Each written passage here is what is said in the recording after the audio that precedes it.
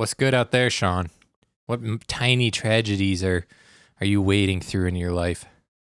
Do you only want to hear about the tragedies? Well, just like one to match Peter and I's food tragedies. Do you have a tiny food tragedy? Tiny tragedy. Not that I never experienced tragedies, but at this moment, nothing's coming to mind that's worth retelling. Not nearly as good as your guys' stories. Yeah. I mean, it's not every day that you have to wait in line at McDonald's for too long. Or get a pizza that's not cheesy enough. Yeah, pizza without enough cheese. I shudder to think. Wow, okay, you're above all that. You're not down here in the mud with the rest of us. That's fine.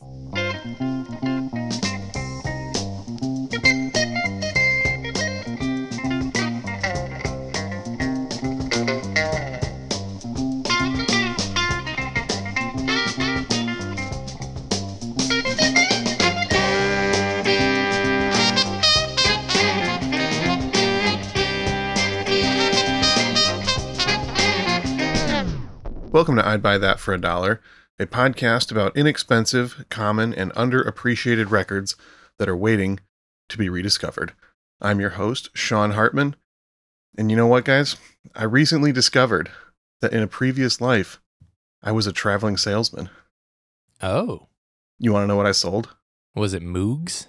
Moog keyboards? I sold fruits and candy. Oh.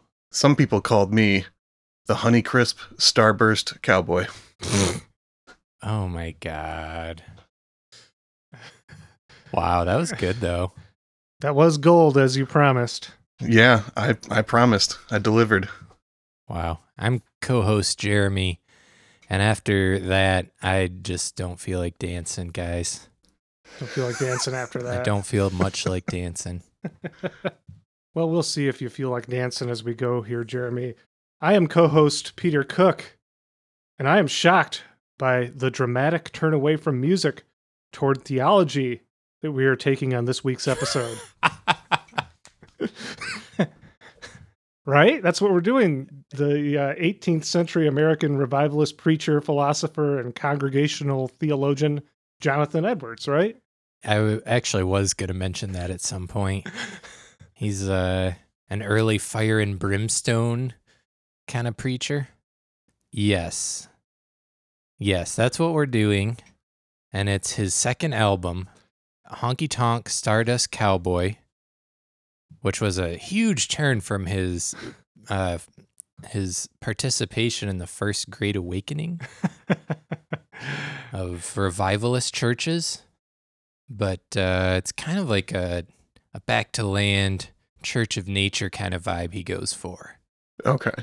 And are we going to talk about, like, at what point he was also a former senator from North Carolina?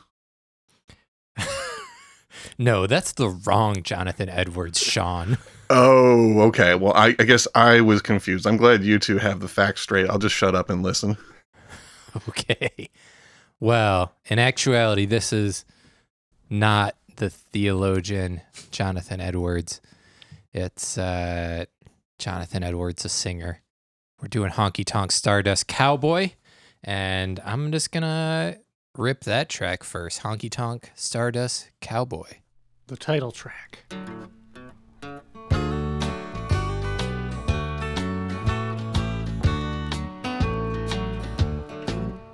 In his cowboy boots and rhinestone suits and flashy guitar, he makes the rounds of the bars and towns trying to be a hillbilly star.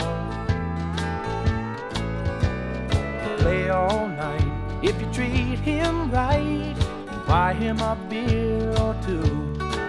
So let the honky-tonk Stardust Cowboy sing to you. He sings the country tunes of bygone days, faded love, San Antonio Rose, and I love you 1,000 ways. No matter what you request, He'll sing it loud and do his best. So let the honky-tonk Stardust Cowboy keep on singing.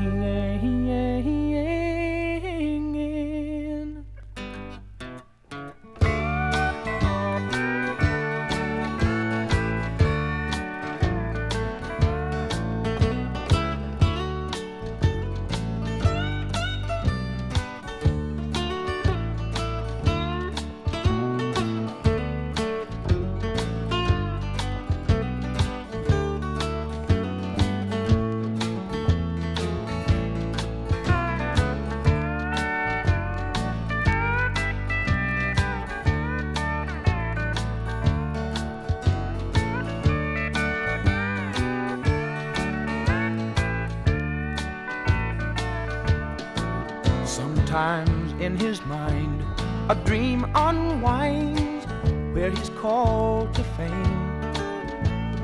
Brighter lights that shine in his eyes. Well, that's about what I would expect the title track of an album called Honky Tonk Stardust Cowboy to sound like. Not necessarily what I would expect Jonathan Edwards to sound like from the one song I know by him. Well, that's not true that that's the one song. That's the one song that I knew for most of my life by him. Yeah. And what song is that? I believe it's called The Ballad. It's just called Sunshine. Yeah, it's just called Sunshine, right? I was like, is it called Sunshine Go Away? No, just Sunshine. That was his mega hit. Went to number 4 on the Billboard charts, and it's on his debut solo album, which was the album immediately before this album. His self-titled? Is that a self-titled? It is. But we connoisseurs of quality underappreciated albums are going to the second album. One that you can still find relatively easy? Yeah, I think the first one you can as well, but this one's the underappreciated classic, I'd say. People, like you said, Sunshine is kind of in the culture. It's one of those songs that's just kind of in the air at this point, and everybody knows it. But not so much on the Honky Tonk Stardust Cowboys, so No. wanted to bring that to the people. And in hearing this, and what a great overall, I would say, country record it is, maybe country rock, I'm realizing that, Jonathan Edwards doesn't have a tragic story that makes you romanticize him like, say, Graham Parsons. So No, not at all. He's still working. He just put out an album over COVID, Right Here Where I Am. And it's still dope, and he's still like out touring and stuff. I just saw he like had to cancel some shows because of COVID again, but it's just like videos of him like it's 420, and then he like plays some harmonica and stuff, and he's the real deal. He's got that lust for life. Yeah, and I thought about, while listening to this, checking it out, like, wow, what a great record. I probably, if he had, died tragically, I probably would have checked this out a long time ago. Yeah, that's how it goes. Realizing, what a thought, though. realizing that sometimes maybe my approach to the legends could use some adjustments. That's not just you. That's everyone. Well, the song itself, you were commenting that you think that the Honky Tonk Stardust Cowboy, based on the lyrics, sounds like a bit of a people pleaser, Jeremy. Yeah, just playing any old requests and putting his whole heart in it, Yeah, be a little choosy sometimes. Usually the people who are shouting requests are not. They don't have the best taste. Sorry to any of our fans who are the shouter of songs at concerts. I don't fucking know. You took us on a weird path way out from where I wanted to go. It's fine. What do you guys think of that slide guitar? It was great. That country rock vibe is in full effect on that song. Yeah, the slide guitar was killing it. The beat was great, and I just love Jonathan Edwards as a singer. He's got that killer vibrato, and he just soars over top of these songs. I love it. Yeah, that's one of the things I like most about his music is that he has a super strong voice, but not in that like selling it over the top, like sounding like he's stressing to get the notes out kind of thing. It's just like naturally flows out of him this like strong, beautiful voice, and it's really nice. I first started getting into Jonathan Edwards around the same time that I started getting into Kenny Rankin, and I think they share some vocal similarities in what you're just talking about with that kind of effortless, very soulful vocal approach. Yeah, kind of a lot more subtle than people who get praised for their voices tend to be. Mm-hmm. And another thing I like about this record, we'll talk a little bit more about his history in a bit, but there's, as you mentioned, like Graham Parsons, and there's the whole psychedelic country, Austin, Armadillo scene. But Jonathan Edwards kind of comes from the opposite angle. Like those guys were country dudes who like somebody handed them a joint and they started making more psyche stuff. But Jonathan was from the East Coast folk world and kind of turned towards country. So I feel like he kind of comes at it from a different angle than a lot of his contemporaries that he might get lumped in with, I suppose. I thought he was going to be more of a folk guy. Yeah, and he is on other albums, but yeah, this one's he definitely leans into the country side of things, which I love. Just like when we did that Phil Oakes album where he leaned a bit more into the country stuff. Yeah. Yeah, and the more you listen to Jonathan Edwards' extended catalog and just kind of like learn about his history as a person a little bit, he's got that traveling man vibe, you know? He's never content with one place or one genre. He's always changing it up and just following whatever path makes sense to him in the moment. And, you know, maybe that had something to do with not having a big follow-up hit to the song Sunshine, because he kept doing things people didn't quite expect him to do, you know, following up this like amazing pop folk song with a country rock album is probably not the greatest commercial move, but artistically it's great. I think his catalog holds up very, very well, especially this album. Yeah, and reading interviews with him, it seems like that was his intent. Like he kind of struggled with the fame that suddenly came on during Sunshine. And actually he toured for years to the point that he got like sick, and it was apparently life-threatening at one point when he decided to kind of pull back from playing music so much and putting so much effort there. But he long holds that like he just cares about making good music, and he didn't really care about not making a follow-up hit or becoming like super famous again. That's not really why he's in it, it seems like. It's beautiful. Also, I had read that the song Sunshine was not intended to even be on the album in the first place, but they had a song that the engineer accidentally recorded over. So they fired that engineer and then threw this extra song out there, and it became his, you know, biggest hit by far, as seems to often be the case with some artists. That kind of like throwaway extra track ends up being the biggest hit of your career. Yeah. Radiohead Creep. Oh, true. I know that there's a strong correlation between Jonathan Edwards and Radiohead. You are taking me on dead ends tonight, Peter. I don't know how I feel about this. All right, well, let's jump into who Jonathan Edwards is. That's what I was going to ask. Who is he? Well, he was born in 1946 in Aitkin, Minnesota. That's out in the sticks north of Minneapolis. And then his family moved to Virginia when he was 6. He grew up in Virginia. It sounded like the rest of his child life, and began singing in church at age 8. Started learning piano by ear while he was in church. At some point, he was sent to military school I don't know if that was by choice or if he was a naughty boy.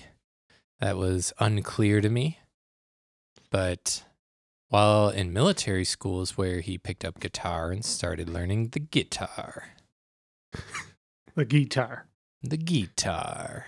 He went to Ohio University in Athens, Ohio to study painting, and that's where he started playing shows around at clubs and starting to build a following, and he just decided to pursue music and dropped out, moved the band to Boston. Down, down, down, down, down, down, more than a feeling. He joined Boston, huh? No, he didn't join the band Boston. He moved to the city Boston. Oh, I forget there's a city. Yeah. That's what they're named after. Yeah. Okay. The city's named after the band Boston. Gotcha. So in 1967, moves to Boston, releases his kind of first album as in the band called Sugar Creek. And he's playing in different kind of bands and clubs and decides he just wants to go solo.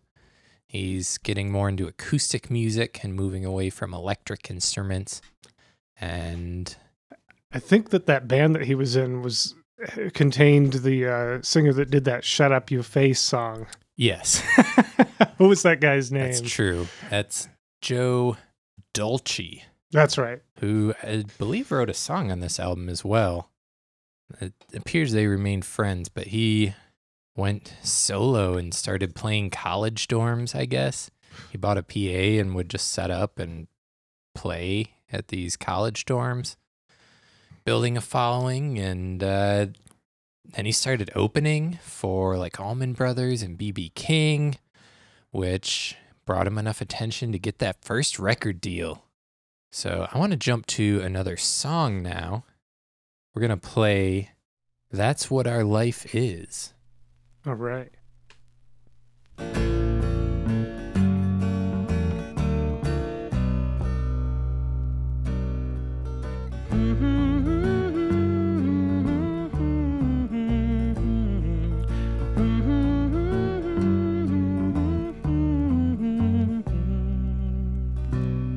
They said I would shine like the light in the city.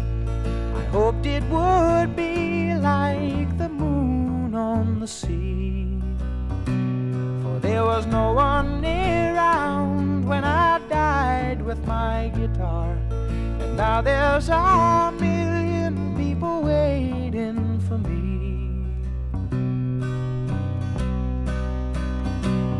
Well, I come on and let my soul out for an hour. I play a few songs and go home with a flower. But I don't let it change all the things I believe in, like love and its music, and I wish I wasn't leaving.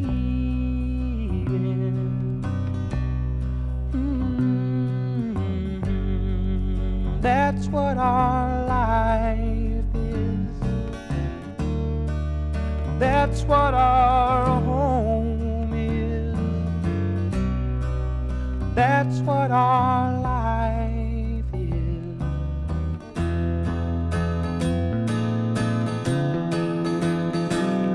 How could I have known as I wrote down dreams that they'd hear them, they'd live them, they'd love them all.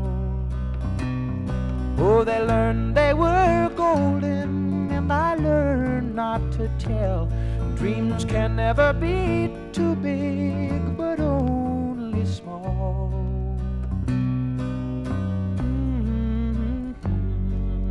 That's what our life is. That's what our sight. I don't know if either of you mentioned it before this, but those first two tracks we played are actually the last two tracks on the whole album, which is interesting because I feel like often with records, people will kind of bury what they think are the weaker songs at the end of the album. And I'm with Jeremy. Those last two are two of my favorites on the whole record. And I think there's something a little bit special about that. Just like making it all the way through and having those two gems buried at the end there like that. Like not everybody's going to make it all the way to the end of a record and find that hidden gold there. And the song itself, it explains why that is. I mean, that song, if you listen to the lyrics, he's talking about his experience of becoming famous post Sunshine and talking about how important it is for him to hold on to his integrity. So here he is putting a gem of a song at the end because that's artistically where he thinks it should go instead of putting it up front so that the consumers hear it. Yeah, that's beautiful. I love it. That's one of the more stripped down songs on the album, isn't it? Yeah. Yeah, it's more in the folky vein. Has like a rural flavor to it, but it's not like full on country like a lot of the songs in this album. Yeah. As I said, it kind of reiterates what I had said earlier about the importance of maintaining his integrity and kind of where he wanted to go after the, shocking success of Sunshine, which he also did in his real life. After that song became huge, he moved to a farm out in rural western Massachusetts and started learning how to farm and garden and work the land. And he was actually listening in 1971. Lefty Frizzell put out a version of Honky Tonk Stardust Cowboy that he heard, and that's became the title track and all that for this album. Oh, because he felt like the song itself was like describing where he was as a person at this point. Oh, so the title track is a cover of Lefty Frizzell? Not Lefty. Lefty's version is also a cover. Okay. The original writer was Daryl Statler. Oh, is that one of the Statler brothers? No, I looked that up, assuming that it had to be one of the Statler brothers. And fun fact, none of the members of the Statler brothers had the last name Statler. Oh, what? They were named after a brand of tissues. Wow. Oh, man. I had no idea. We're going places now. Yeah. This is fascinating. Teaching the people. Yeah, about half of the songs around half of the songs on this album are covers. Mm. And he described most of his albums have at least some covers on them, and oftentimes close to half. Okay. But he I don't know. It seems like he hears a song, and if he relates to it strong enough, he'll just go with it, like channel it through him. Kind of like our boy Kenny. Another parallel to Kenny Rankin. Yeah, absolutely. This is the follow-up album to his big solo hit. And this is in that period where he starts touring too much. He puts out like 2 more albums in pretty quick succession around this time, and then moves to Nova Scotia and is going to like take a break from music because, as I mentioned earlier, he got so ill that apparently he almost died. So he moves to Nova Scotia and starts farming, working the land up there, and just kind of retreating. Eventually, Emmylou Harris calls him back and wants him to sing some backup vocals on a track of hers. And that's where he kind of gets pulled back into the music world, where he's been ever since. More parallels to Graham Parsons. Yeah, that's what I was going to say. I didn't realize that he was featured on that Emmylou Harris record until making the playlist for this episode.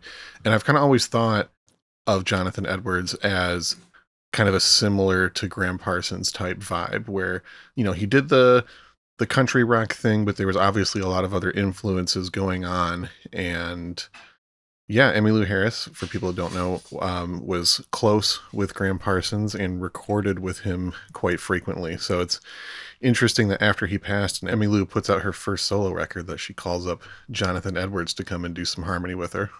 Yeah. I guess all the more reason that I made that comparison to, I checked out Graham Parsons heavily and left Jonathan Edwards just neglected until my good buddy Jeremy Ruggles said, "No more." It's time, Peter. It's time. He's still alive, but it's worth listening to. Yeah. It's time you shake off the chains of culture and stop worshiping the dead. The Grateful Dead. I also know that one common influence between those two artists is the great George Jones. Both those guys had named him as a primary influence especially for their more country influenced material. Yeah. I think Graham Parsons referred to George Jones as the king of broken hearts or something to that effect. Makes sense. Jonathan Edwards called him the king of driving your lawnmower drunk to the store to get more beer. As he was known. Oh, my. Well, there's one very well-known player on this album. I don't know if you guys scoped the players. Was it Bill Keith? Bill Keith. I did see that. Yeah, he has a style of banjo named after him. That means you're pretty big in the country world. You're one of like 3 people if you have a banjo style named after you. So he has his own thing, the Keith style banjo. It's a kind of derivative of Scruggs style. Derivative? I don't know if derivative's the right word there. Informed? Like an offshoot? Offshoot. Yeah, a departure from a little bit. It's also got to be noted that Bill Keith was a member of Bill Monroe and his Bluegrass Boys. So not only does he have his own style named after him, but he played in the group that basically invented the genre. Yeah. Or at least had the genre named after them. Yeah, he was a heavy hitter. And the other folks on this album are not that level of royalty, but also high-quality players. Stuart Shulman is kind of a multi-instrumentalist on this thing. He does some bass, some piano. He did some of the string arrangements. And he's been playing with Jonathan. I saw as late as 2005. He was still getting credits on Jonathan Edwards albums. So they've remained tight. You got Eric Lilliquist on the lead guitar and backup Vox on this album. By Vox, I mean vocals. Yes, please. Not a Vox organ. Yeah, I was dropping some industry talk there. Yeah. But he had a band called Orphan that was a pretty big band as well. You got Elena Mitzetti did the arrangement on the next track I want to play, Morning Train, which is a traditional. And she's done stuff with like Peter, Paul, and Mary, and also Sting, I saw. And you got Richard Adelman on the drums, who would later go on to be the drummer for I'd Buy That alumni, Donna Summer. Oh, wow. Interesting. Not the connection I was expecting to have made on this episode. Yeah, I was surprised, but if you're a good drummer, you can keep a beat. Doesn't matter the genre. Hey, real quick, before we go any further, I just got to say that the reason that George Jones was referred to as the King of Broken Hearts was because he put out a record of that name in 1965. Oh, really? Yeah. You said that, I was like, that sounds super familiar. I think that's an album title, and I looked it up, and yes, it was. Well, it's good you clarified that for the Jones heads out there that have been like just yelling at us. Yeah, the couple people out there are just like, what the fuck, guys? Come on. I've been meaning to become a Jones head. I need to dive more in. Same. Many, I haven't heard anything that I disliked, but I don't think I own any records. Maybe like a comp or something. But yeah, I got a deep dive on George Jones because, man, what a talent. Yeah, and so many people who I think are like God level musicians are like, yeah, he was the best one. Sure. Well, from there, I'd like to go to the next song, Morning Train. We're going over to side 1 on this one. This is a very Jeremy pick for this track, I would say. Wow. If I was going to listen to this record and try and figure out which song I think is most likely that Jeremy would include, it'd be this one. Yeah, at the beginning when Jeremy asked me what the one song that I knew by Jonathan Edwards prior to this was, I was going to try to go with one on this. What is it? The Ballad of Upsy Daisy. Yep. That's why I said the ballad. Obviously that wasn't it, but I probably would have included the Ballad of Upsy Daisy had this been my selection. I really liked that one. And I was like, Jeremy's not going to include that one. That's true. It's not my vibe. That's actually the song Joe Dolce wrote, though. Oh, is it? Yeah. There you go. It was worth bringing up. So what we're listening now to, Midnight Train? Morning Train. Morning Train. Close. And if you're looking for, some posy jams, go ahead and go play Ballad of Upsy Daisy. It's right after this one.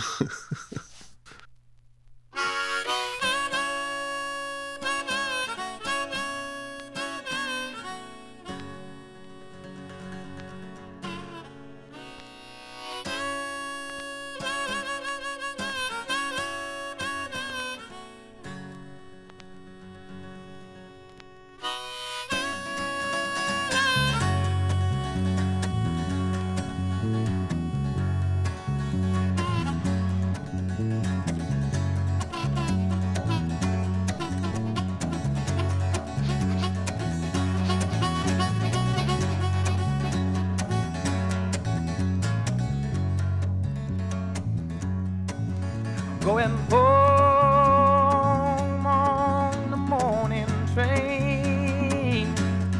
Lord, I'm going home on the morning train.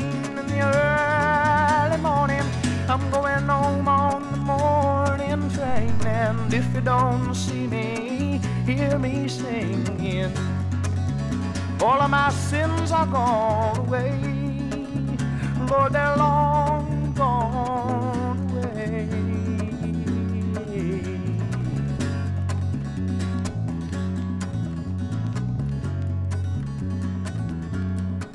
Well, I don't know it, but I've been told streets in heaven, Lord, they're all done up in gold. Keep your hand on that plow now, hold on. Sister Mary, oh my proud sister Mary, she wore her 3 links of chain. My sister Mary wore 3 links of chain, Mary. Sister Mary wore 3 links of chain, and on every link was my good Jesus' name. Now, I gotta clarify, Jeremy, that I wasn't trying to throw you any shade by saying that I knew that was going to be your pick. In fact, the more I thought about it, I think one of the cool things about this record is that there are different styles that would speak to different people. And I think it's cool that all 3 of the co-hosts like this record and would have probably picked entirely different tracks had we been the lead host on it. So there's a lot to dig into with this record. There's some songs that might speak to you at first, and then the more you listen to it, other songs will kind of open up to you. And that's one of the many charms of this album and Jonathan Edwards' catalog in general. Yeah, there were a couple goofy ones for me. Exactly. Something for the whole family. What are yours, Sean? What are the ones you would have gone with? I really like the first 2 tracks. You started with the last 2 tracks. I would have started with the first 2, Stop and Start It All Again and Everything. And I also really like the song It's a Beautiful Day, track 2 from the second side. Okay. One of them I'm not going to play that is maybe... Wow, it's funny I'm saying this now.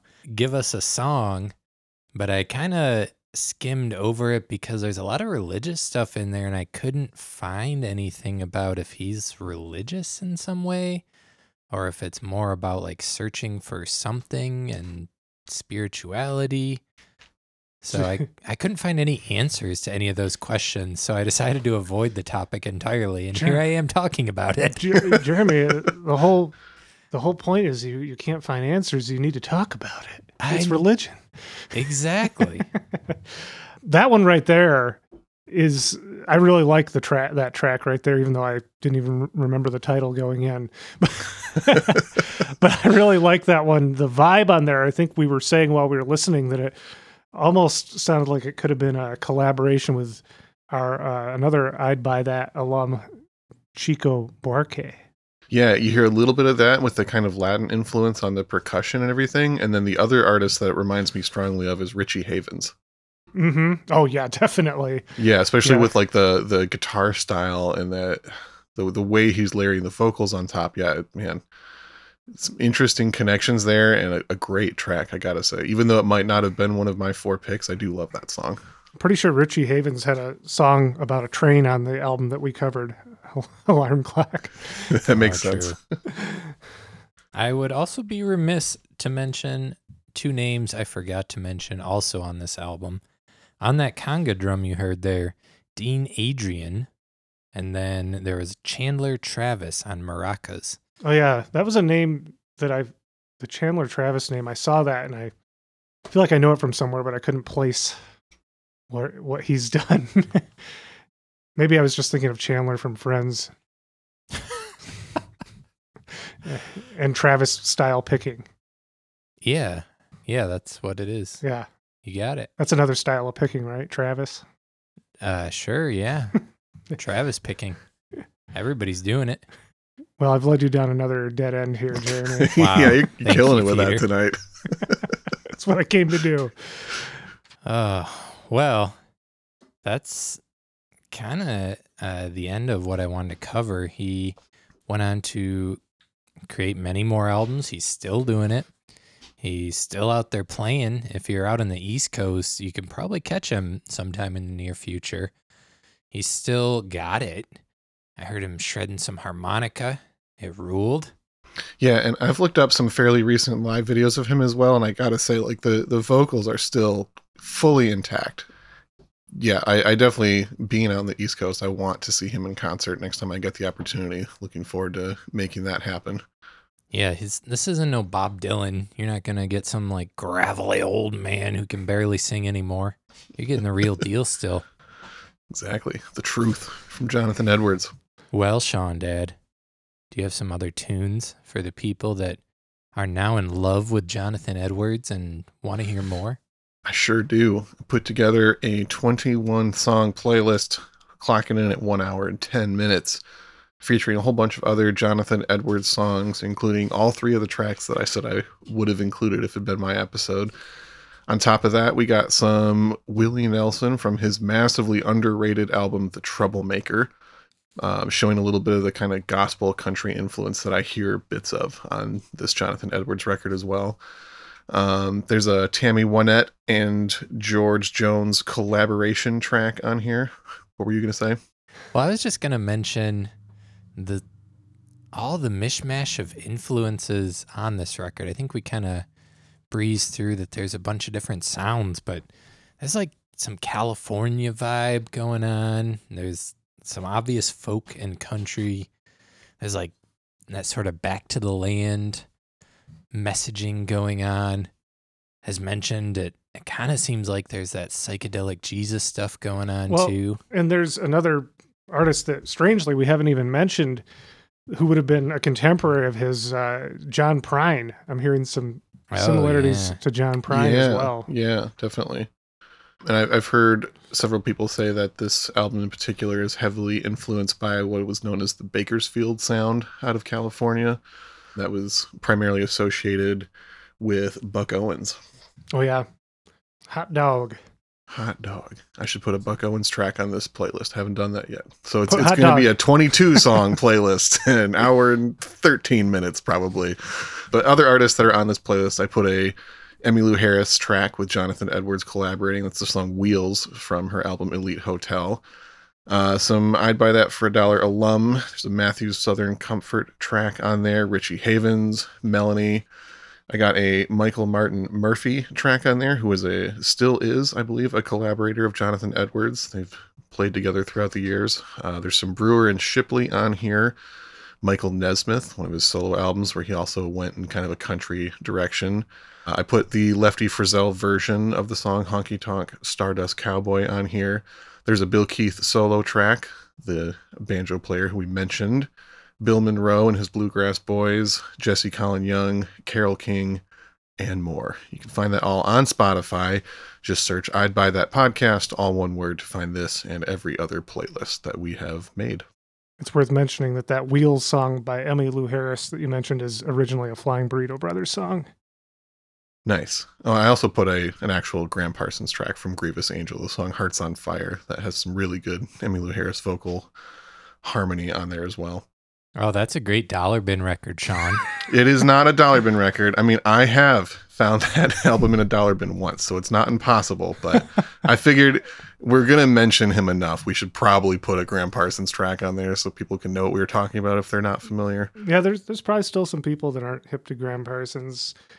Yeah. I think when you spend enough time in music obsessive circles, some of these names you start to think are household names, and they're not. They really are not. Excellent. All right. Well, it sounds like Jeremy had said just about everything he had to say about Jonathan Edwards. Yeah. Yeah, I think it's time. I guess I can sum it up with this.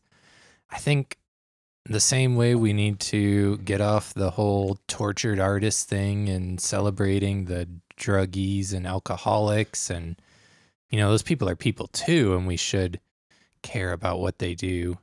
But we shouldn't exalt them above people who just want to smoke a little reefer and play music for 50 years straight and actually just keep making good music. Yeah. Yeah. And like you said, I think we're even probably, I'm guilty of this. Obviously, he's still been making music until recently.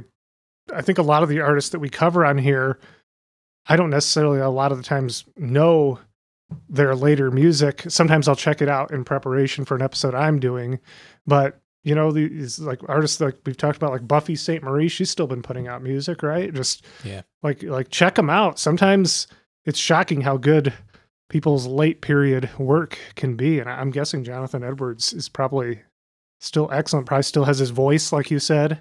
Yeah.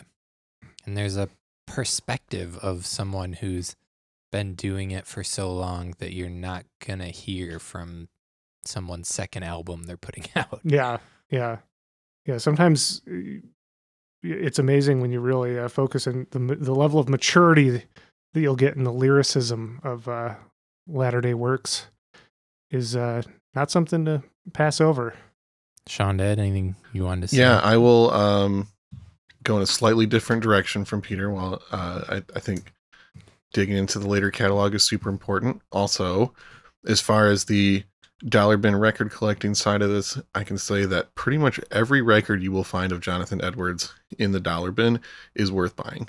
His first 4 records are all absolutely excellent, self-titled. This one, Have a Good Time for Me, and the live album Lucky Day, easy to find, essential records. And then you'll also be able to find his follow-up albums to that, Rockin' Chair, Sailboat, the live album, and even the bluegrass record he did with a band called The Seldom Scene in 1985.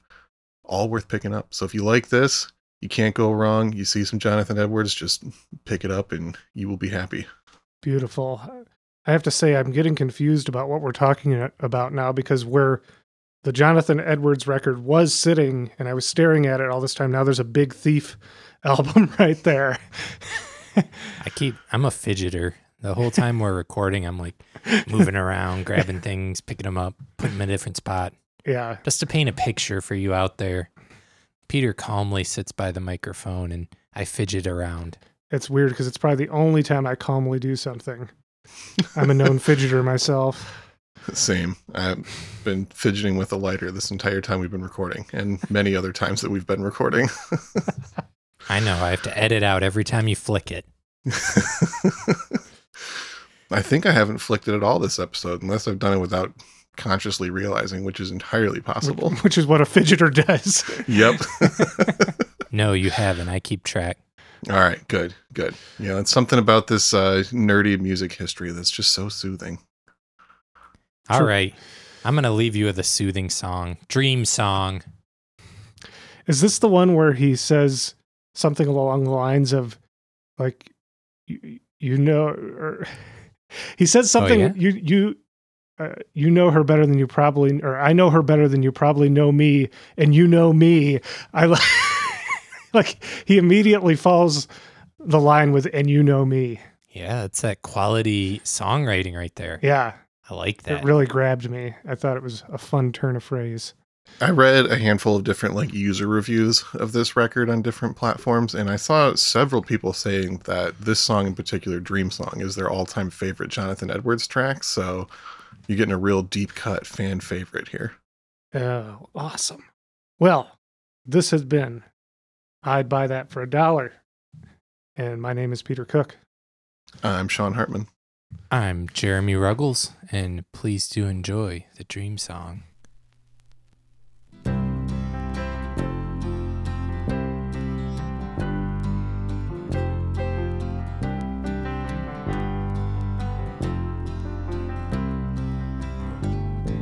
Sometimes I believe like I'm going home, home to the one I've been waiting for to see.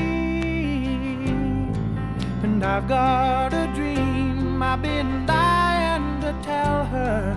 I ain't gonna rest till I see her run to me. You call me a dreamer and I don't really mind. I'll bet you my baby's dream is just like mine. And tell me I'm crazy and I'll probably agree, but I know her better than you know me. And you know me, I'm the one that's been away, and I remember